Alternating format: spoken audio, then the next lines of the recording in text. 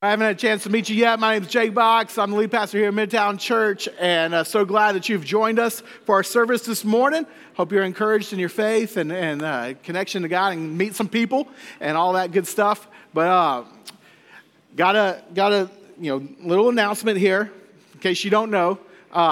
Marvel Comics movie Infinity Wars comes out on Friday. I don't know if any of y'all are excited about that. I think some of y'all might be. Some of y'all are like, I don't get into that kind of stuff. That's okay. I'm kind of in the middle. I keep up with them. I watch the movies. I'm not a diehard fan, but it's worth noting that that's I think it's the 19th movie in the Marvel comic franchise. Like for the last 10 years, over a decade, it's been building to this one movie, which is pretty wild, right? So, a lot of people are going to go see it. In fact, it's estimated that it's going to make over $200 million on opening weekend, which is a lot of money.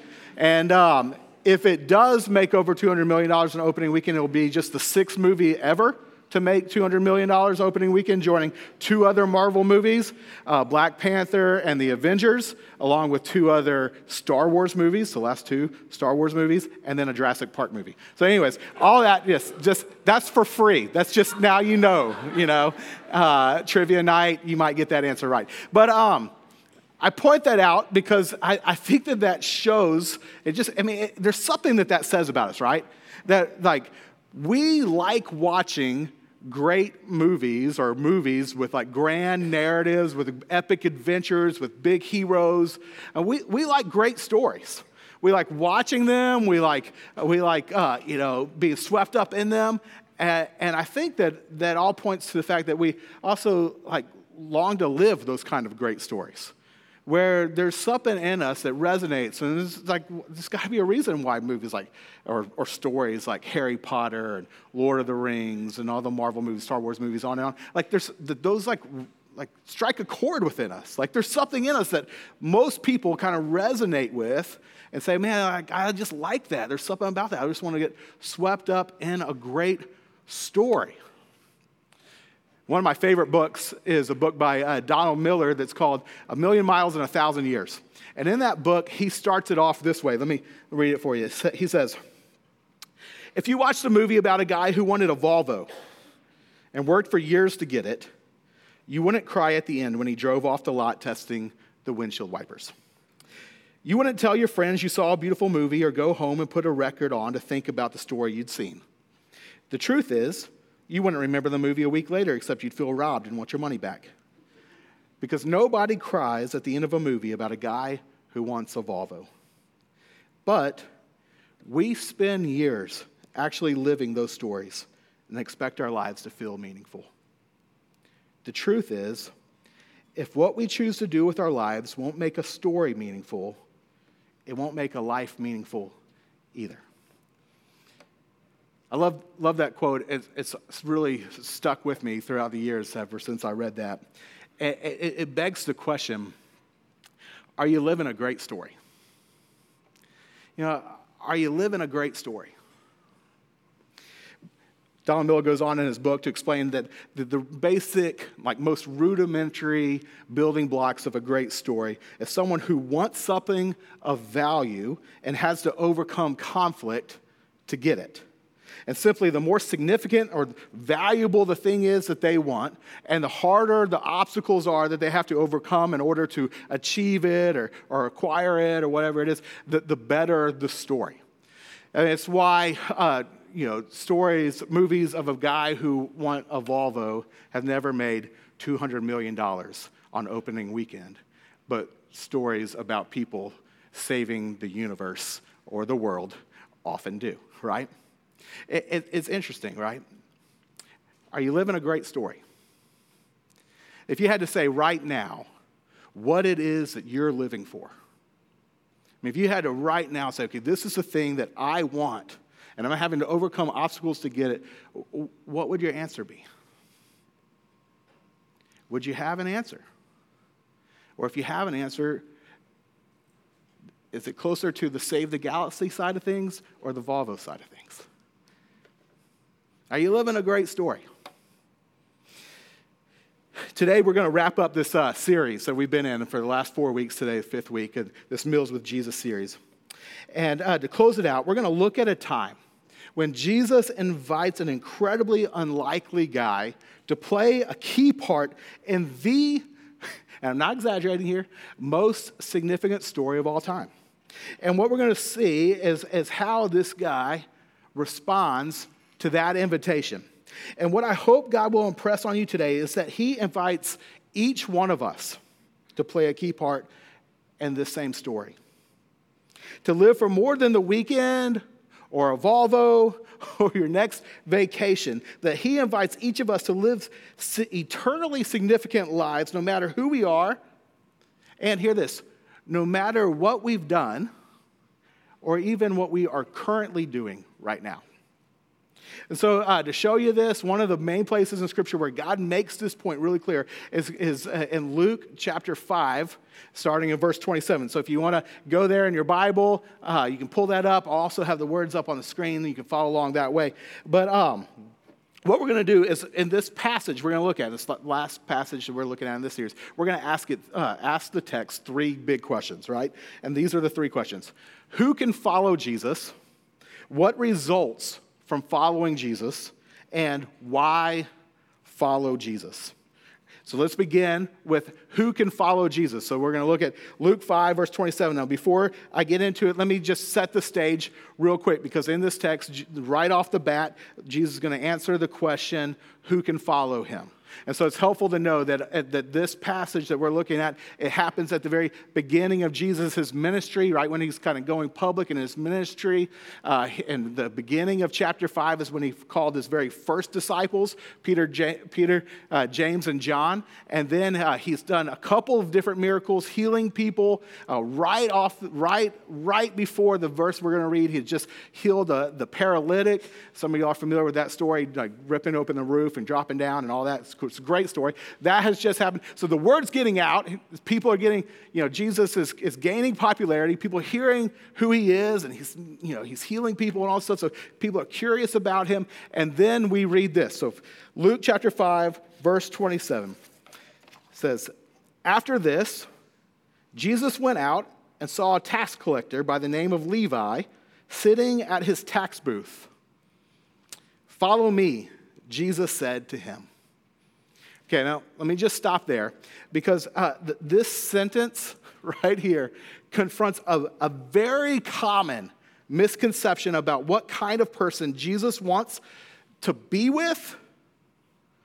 It confronts a common misconception about what kind of person that Jesus would want to interact with, and even more, a misconception about what kind of person Jesus would want to partner with to minister to other people. But in order for you to kind of get how this verse right here confronts that, you have to understand how significant it is that Levi was a tax collector. Okay, so let me talk a little bit about this. Some of y'all might be familiar with this, some of y'all might not. But tax collectors in that day and age were like the worst of the worst in the eyes of the Jews. So in Jerusalem and in Israel, like they think that a tax collector was someone who, one, they had sided with the Romans, which was a big deal because Israel, throughout their history, they had been, they're God's chosen people, and God was giving them the land, giving them Israel, and God was going to rule from there, and all this stuff. They thought like they had to be a free people for them to fulfill what God had promised to them, and yet they were being occupied by the Romans. The Romans were the enemies. But tax collectors were Jewish guys who decided to not side with their people, but to side with the Romans. And so they were viewed as traitors, collaborators with the Romans instead of sticking with their people. So that was bad. But then tax collectors, even worse, they would use the power of the Roman government in order to levy higher taxes on the people than what they had to do. And so in that sense, they were cheating and stealing from their own people. They would not just charge them the actual tax, but they would charge extra. And so they're thieves, they're cheats, they're stealing. I don't know how many of y'all actually procrastinated all the way to the end of paying your taxes this last week. I did it the week before, so I didn't quite procrastinate all the way in. But paying your taxes, if you actually have to pay, not fun. But what's worse is if you're having to pay more than what you actually are supposed to, but this guy is making you do that. He's a cheat, he's a fraud, he's a traitor. I mean, people hated tax collectors. But there's one more reason why people hated tax collectors so much. It's because, I kind of alluded to it a minute ago, but in the minds of the Jews of that day, God was going to return, and God was going to set up his kingdom from Jerusalem. And in order to do that, God would have to defeat the Romans because they were the occupying force in Jerusalem. And so, in order for God to fulfill his promises, he'd have to defeat the Romans, which makes the Romans what in their eyes? The enemies of God, right? And so a tax collector who was a Jew, who then decides to collaborate with the Romans and cheat and steal from his own people, wasn't just a traitor to his Jewish community, and it wasn't just a thief and a cheat, but he was the enemy of God. I mean, that's how they viewed tax collectors. To the point, and I love this, you'll see this later in this passage, when people would talk about the bad people, they would use the phrase, the tax collectors and sinners. And I love that because they wouldn't just call them the sinners.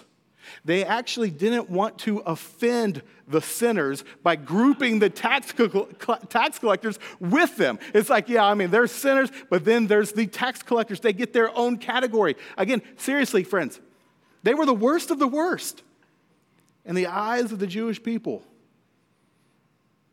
And yet, Jesus walks up to Levi while he is working, actually in the moment of collecting taxes, and says, "Follow me." And guys, his invitation to follow him was not simply an invitation to trust in him. Like, this wasn't believe in me. In fact, Levi, he probably doesn't yet understand who Jesus is fully. But in one way, you could say that this invitation he goes even beyond belief. Like, this is an invitation to follow. I mean, that's what he says, right? Follow me. Now think about this. What was this invitation specifically? Well, we know from Scripture that this invitation was Jesus inviting Levi, the tax collector, to become one of his disciples. And Levi will later find out that Levi's name is also Matthew. And so you all might know Levi or Matthew, same guy. Levi's probably a Hebraic name. Matthew is Greek name. Anyways, same guy. The guy who wrote the first gospel account of Jesus' life in the Bible. The New Testament starts with the book of Matthew. That's this guy. And that Jesus invites him, like, isn't that wild?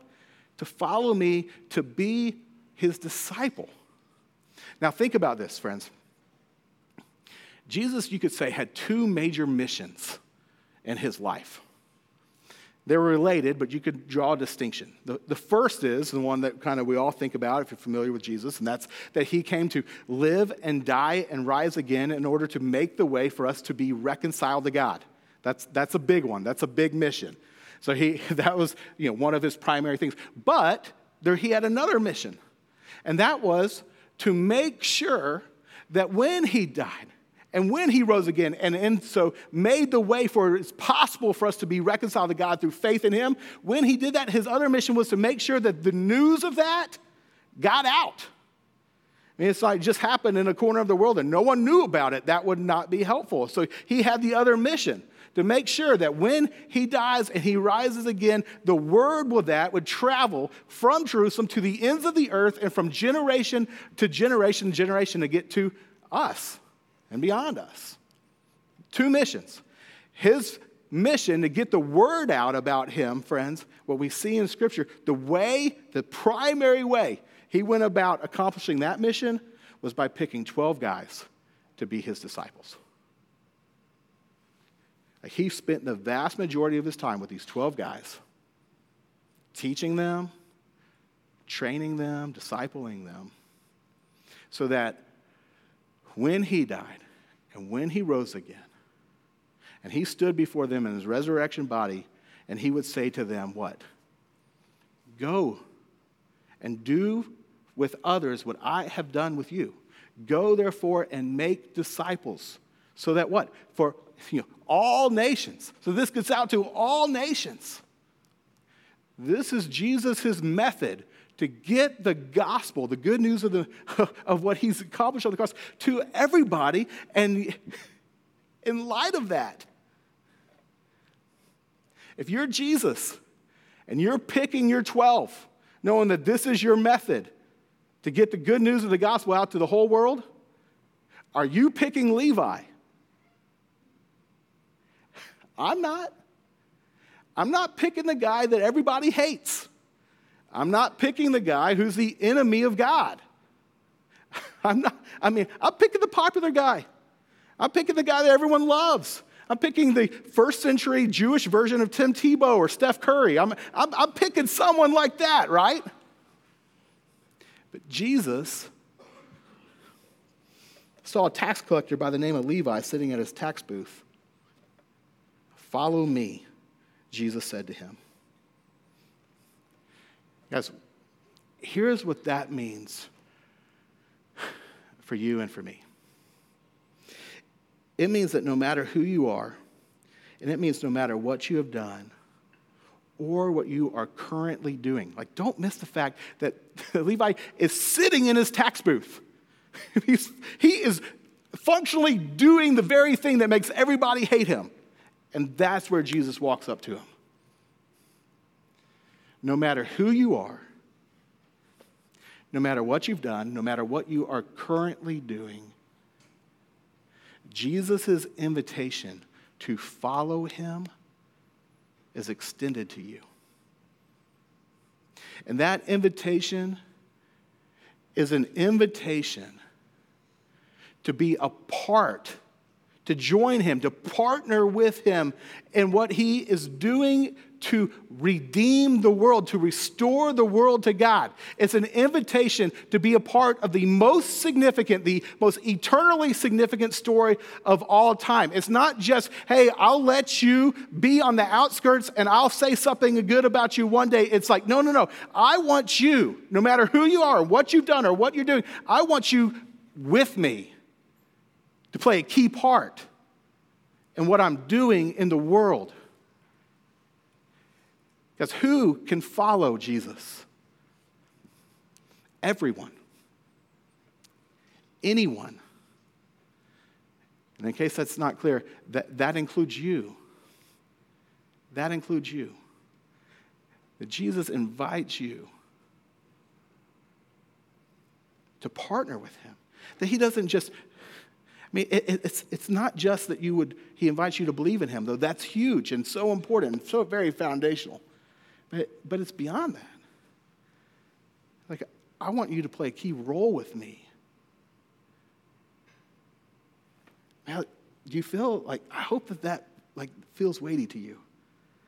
Like, that's a grace that goes beyond, like, I will associate with you to, like, I want to link arms with you.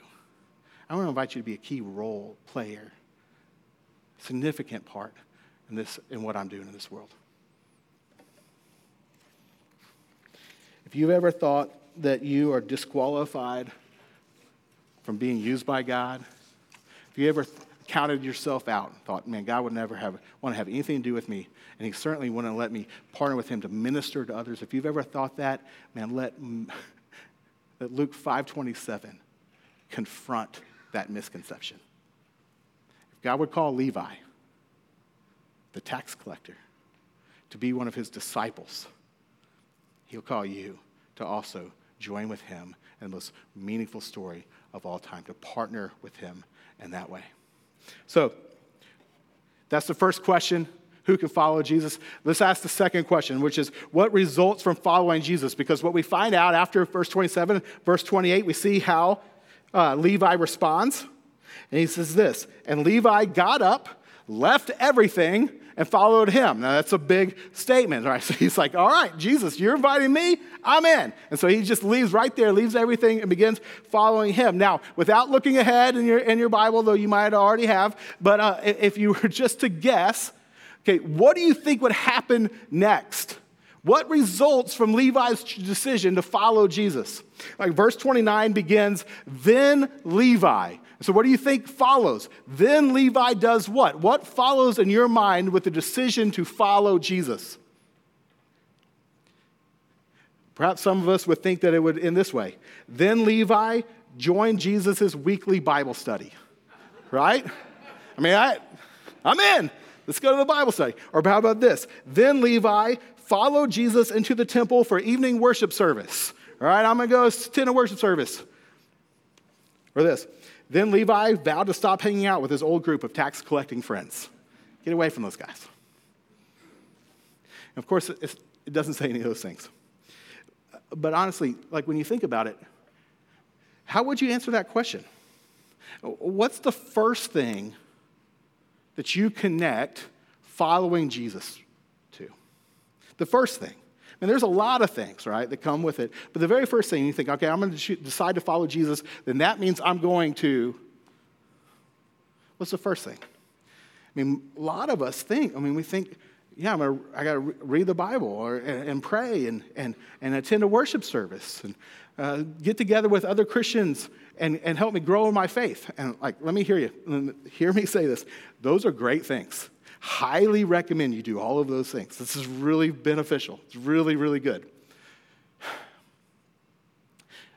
But guys, when Jesus calls us to follow him, doesn't that imply that he's going somewhere? That he's doing something? And if the very first thing we don't connect to following Jesus is actually following him, like going where he's going, doing what he's doing, then perhaps we've kind of missed something, right? And it's in the book of Luke later on that Jesus would say just super succinctly, super clearly, here's what I'm up to. He says, the Son of Man has come to seek and save the lost. The Son of Man has come to seek and save the lost. He says, this is what I'm doing. And to follow me would imply that the very first connection would be, okay, I'm doing that. I mean, when Jesus first called his disciples, earlier in Luke chapter 5, when he calls Peter, James, and John, famously, y'all remember what the call is? Follow me, and I will send you out to fish for people. Or if you memorize it old school, follow me and I'll make you fishers of men. What's the connection? Follow me, and the first thing he connects it to is going to fish for people. Seeking and saving the lost. And guys, man, Bible studies, personal quiet times, prayer, gathering for worship, great, great things. Those things will bring worship to God, help us grow in our understanding of who he is and his love for us, will compel us to go with him, compel us to live for him. I mean, there's so many good things about all of that, but guys, if you reduce following Jesus to those things, then you've missed the first thing that Jesus connects following him to. Now, Levi, he doesn't miss the first thing that Jesus connects it to. So look what happens. This is actually how verse 29 reads. Then Levi held a great banquet for Jesus at his house, and a large crowd of tax collectors and others were eating with them. So what results from Levi's decision to follow Jesus? He throws a giant dinner party. And he says, you know what? Okay, if Jesus would accept me and love me, invite me to be a part of what he's doing, this is amazing. What I got to do is I got to get him together with a lot of my friends, because if he's come to seek and save the lost people like me, well, I know a lot more people like me. And so I need to invite those people, and I need to invite Jesus and his other disciples, and we're going to just get together and we're going to have a big party. It says a large crowd of tax collectors and others are there with Jesus, eating with Jesus. Guys, that's the first thing. It's the first thing that Levi does after answering Jesus' call to follow him. What results what results from answering Jesus' call to follow him? I'm going to join him in fishing for men. I'm going to throw a dinner party. I'm going to get my friends together with Jesus. I'm going to introduce my friends to Jesus.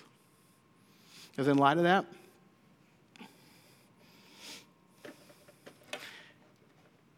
how are you doing in following Jesus? I mean, evaluate. How are you doing in following Jesus? See, it's so easy to reduce following Jesus down to trying to live a holy life, avoid the bad sins, try to do the good things, and to try to keep up with spiritual disciplines. Those are important. But man, if you reduce it down to that, you've missed the first thing. The Pharisees show up at this party next.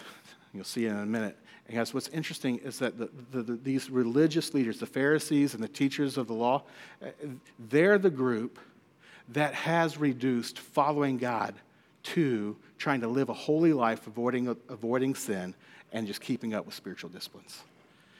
And as a result, when they show up at this scene, they are extremely confused.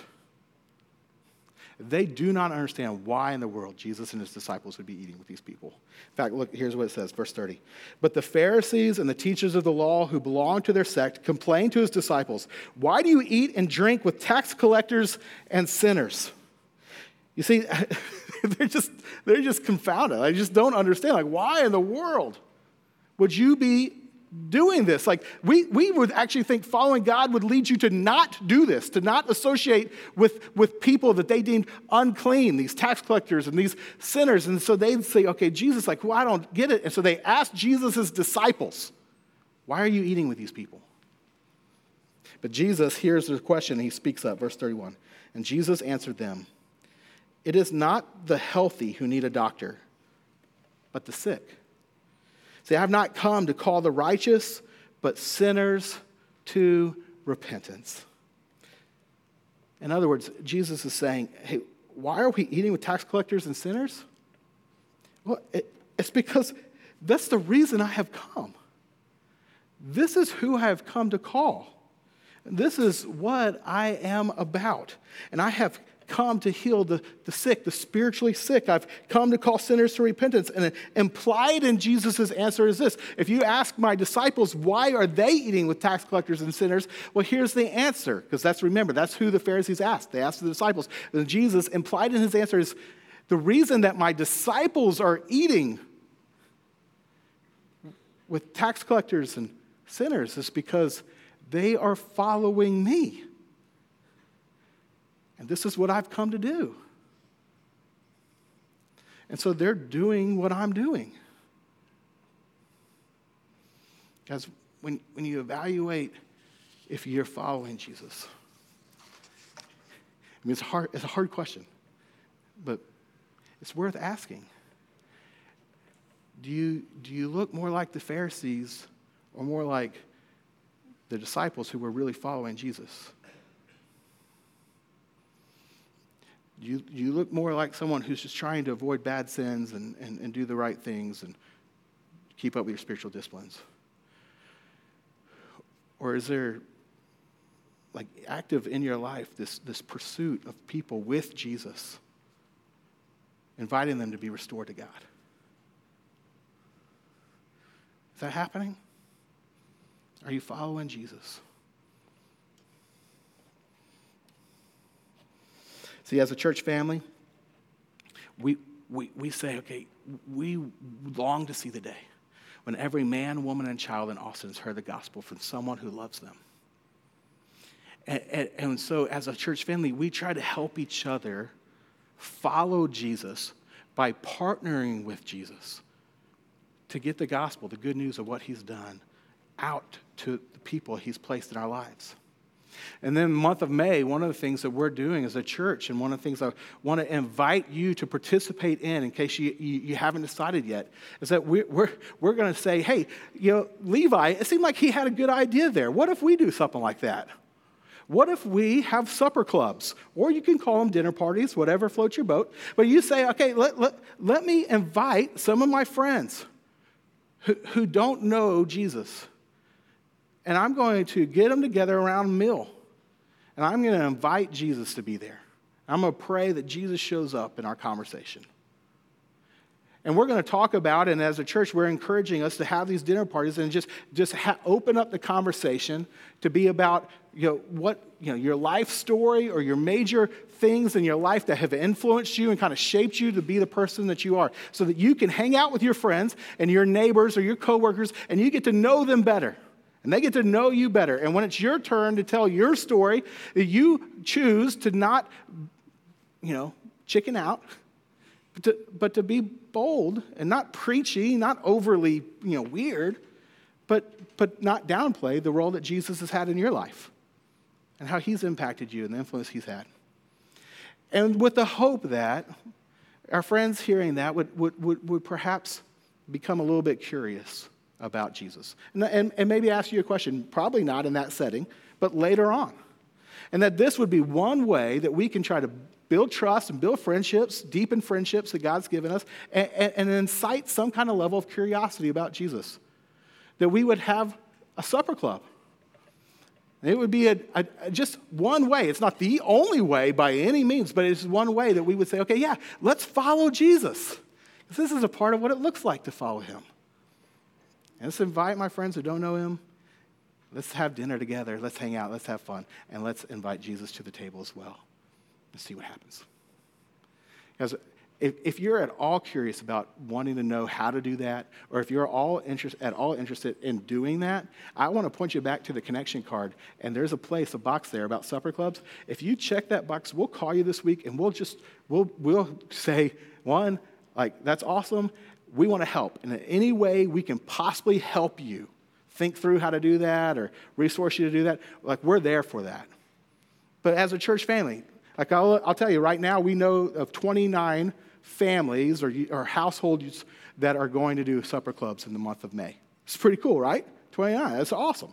So we don't know how many friends, but potentially hundreds of friends get to have a chance to sit at a meal and have fun with each other. Get to know one another, build trust with each other. And maybe some people get curious about Jesus. So anyways, that's a cool thing. I'd encourage you to be a part of that because this is one of the ways it looks like to follow Jesus. Okay, now, last thing I want to say this morning, because I know that idea is probably out of many of our comfort zones. Right? And I know this idea probably, is, stretching, whatever. It's not the easiest. Can I just read the Bible a couple times a week in the morning and say that that's following Jesus? That would be a lot easier, right? I get that.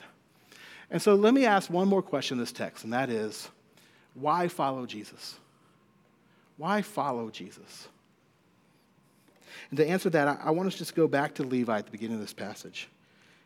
See, think about this with me. Why do you think he responded the way that he did when Jesus invited Levi to follow him? Remember in verse 28? Why did he respond that way? Why did he get up immediately, leave everything, and follow Jesus? That's pretty radical, right? Well, I can tell you, guys, it was not in order to get Jesus to accept him or love him. And it was not because he felt like he had to. He hadn't done anything to deserve it. He didn't, when Jesus came and made the invitation to follow him, he's sitting in the tax booth. So if Jesus is inviting him to have that close of relationship and partner with him to that degree, it's not like, oh, well, I got to go do this. in order for Jesus to want to have that kind of relationship with me and love me and accept me and invite me to be a part of this. No, he hadn't done anything. It wasn't because he was doing it because he felt like he had to or in order to be loved. Friends, why did he get up and go? Why did Levi follow Jesus?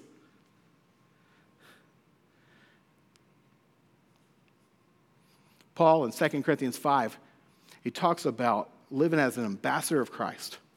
And how God's making his appeal through us for people to be reconciled to God. And early in that passage, he says, this is why we do it. For Christ's love compels us. For Christ's love compels us. And friends, I tell you, when Matthew, when Levi is sitting in that tax booth and Jesus comes up to him and invites him to follow him, he was shocked by the love and acceptance of Christ. Me, a tax collector, I'm an enemy of God. I turn my back on my people. You want me? The love, the grace, unlike anything he has ever experienced. At that moment, he said, I'm in. This is the love. This is the grace that I've always looked for. You're inviting me into a better story. You're inviting me in to be with you. I'm in. Guys, the love of Christ is the reason why we would follow Jesus. Why host a Soper Club? Why do anything to partner with God to help people know how to be restored back to God, to invite people to be reconciled to God? Why do that? Because you have to? No. Because you have to do it in order for God to love you? No, he already has. He already loves you.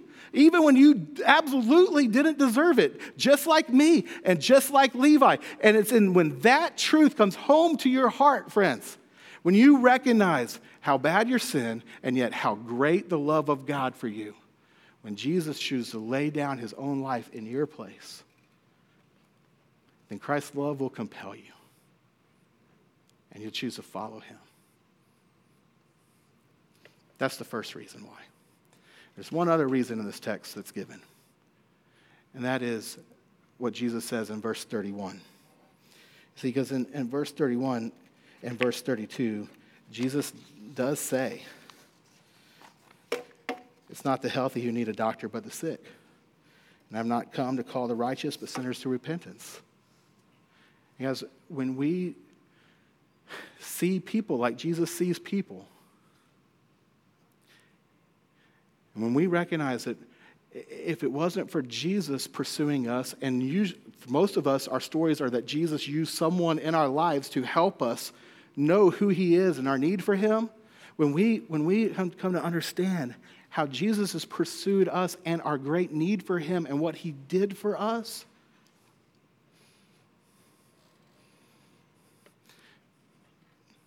it helps us see that our friends, they need that too.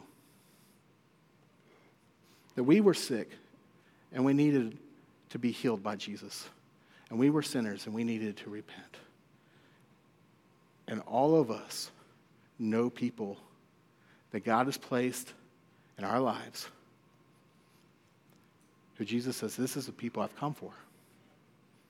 Not come for the healthy, but for the sick. Not come for the righteous, but for the sinners who need repentance. And he wants to partner with you. He invites you to partner with him, to allow him to use you to take the gospel, the good news, to these people, to love them in the name of Jesus, and to extend the invitation to them to be reconciled to God. And guys, they need to be reconciled to God. And when you will see them like Jesus sees them, that moves us to choose to follow Jesus. It's Christ's love that compels us, and it's the need of our friends that moves us as well to partner with God and, guys, to live for a story that's better than living for a Volvo or the weekend. But say, no, Jesus, that you would invite me, though I didn't deserve it, to partner with you in the greatest story of all time, the story that you're telling, how you are going to fulfill your promise to fill the earth with the knowledge of the glory of the Lord as the waters cover the sea, that story, and I can play a part with you in that, no matter who I am and what I've done or even what I'm doing. I can leave all that behind, and I can come after you, and your love for me will compel me to go. I'm in. Guys, are you in? I invite you to be in. May Christ's love compel you to be in. We're going to end this message by taking communion.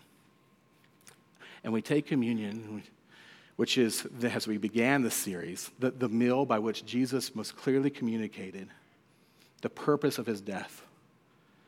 And we're going to take this, and we're going to ask that as we take the bread and we take the cup, that God would help impress upon us, remind us of his incredible love for us. That Jesus' body was broken, and that his blood was poured out so that we can be restored to God, that we can be reconciled to God, that we, the sick, can be healed. As 1 Peter 2:24 says, he himself bore our sins in his body on the cross so that we might die to sins and live for righteousness, for by his wounds you have been healed.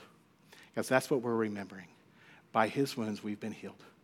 May the love of Christ then compel us to go with him and extend the same invitation to the people he's placed in our lives. Let me pray, and then you're welcome to come and take communion in the front and the back. Anyone who's placed their faith alone in Jesus Christ is welcome to come to the communion table and take this. Let's pray. Heavenly Father, thank you, God, that in your incredible love and grace, you didn't leave us in our sin, but Jesus, you came after us. You pursued us, and that by your wounds that we are healed, that you laid down your life for us, that we can be restored to you through faith in him. And God, we are also just blown away that you don't just want to save us, as amazing as that is, but God, you then invite us to partner with you in your work to literally save the world. God, would we respond, compelled by your love and seeing the people in our lives as you see them, and Lord, join with you to follow you. God, grow us in this area. We need you, God. May we choose to follow you. In Christ's name we pray. Amen.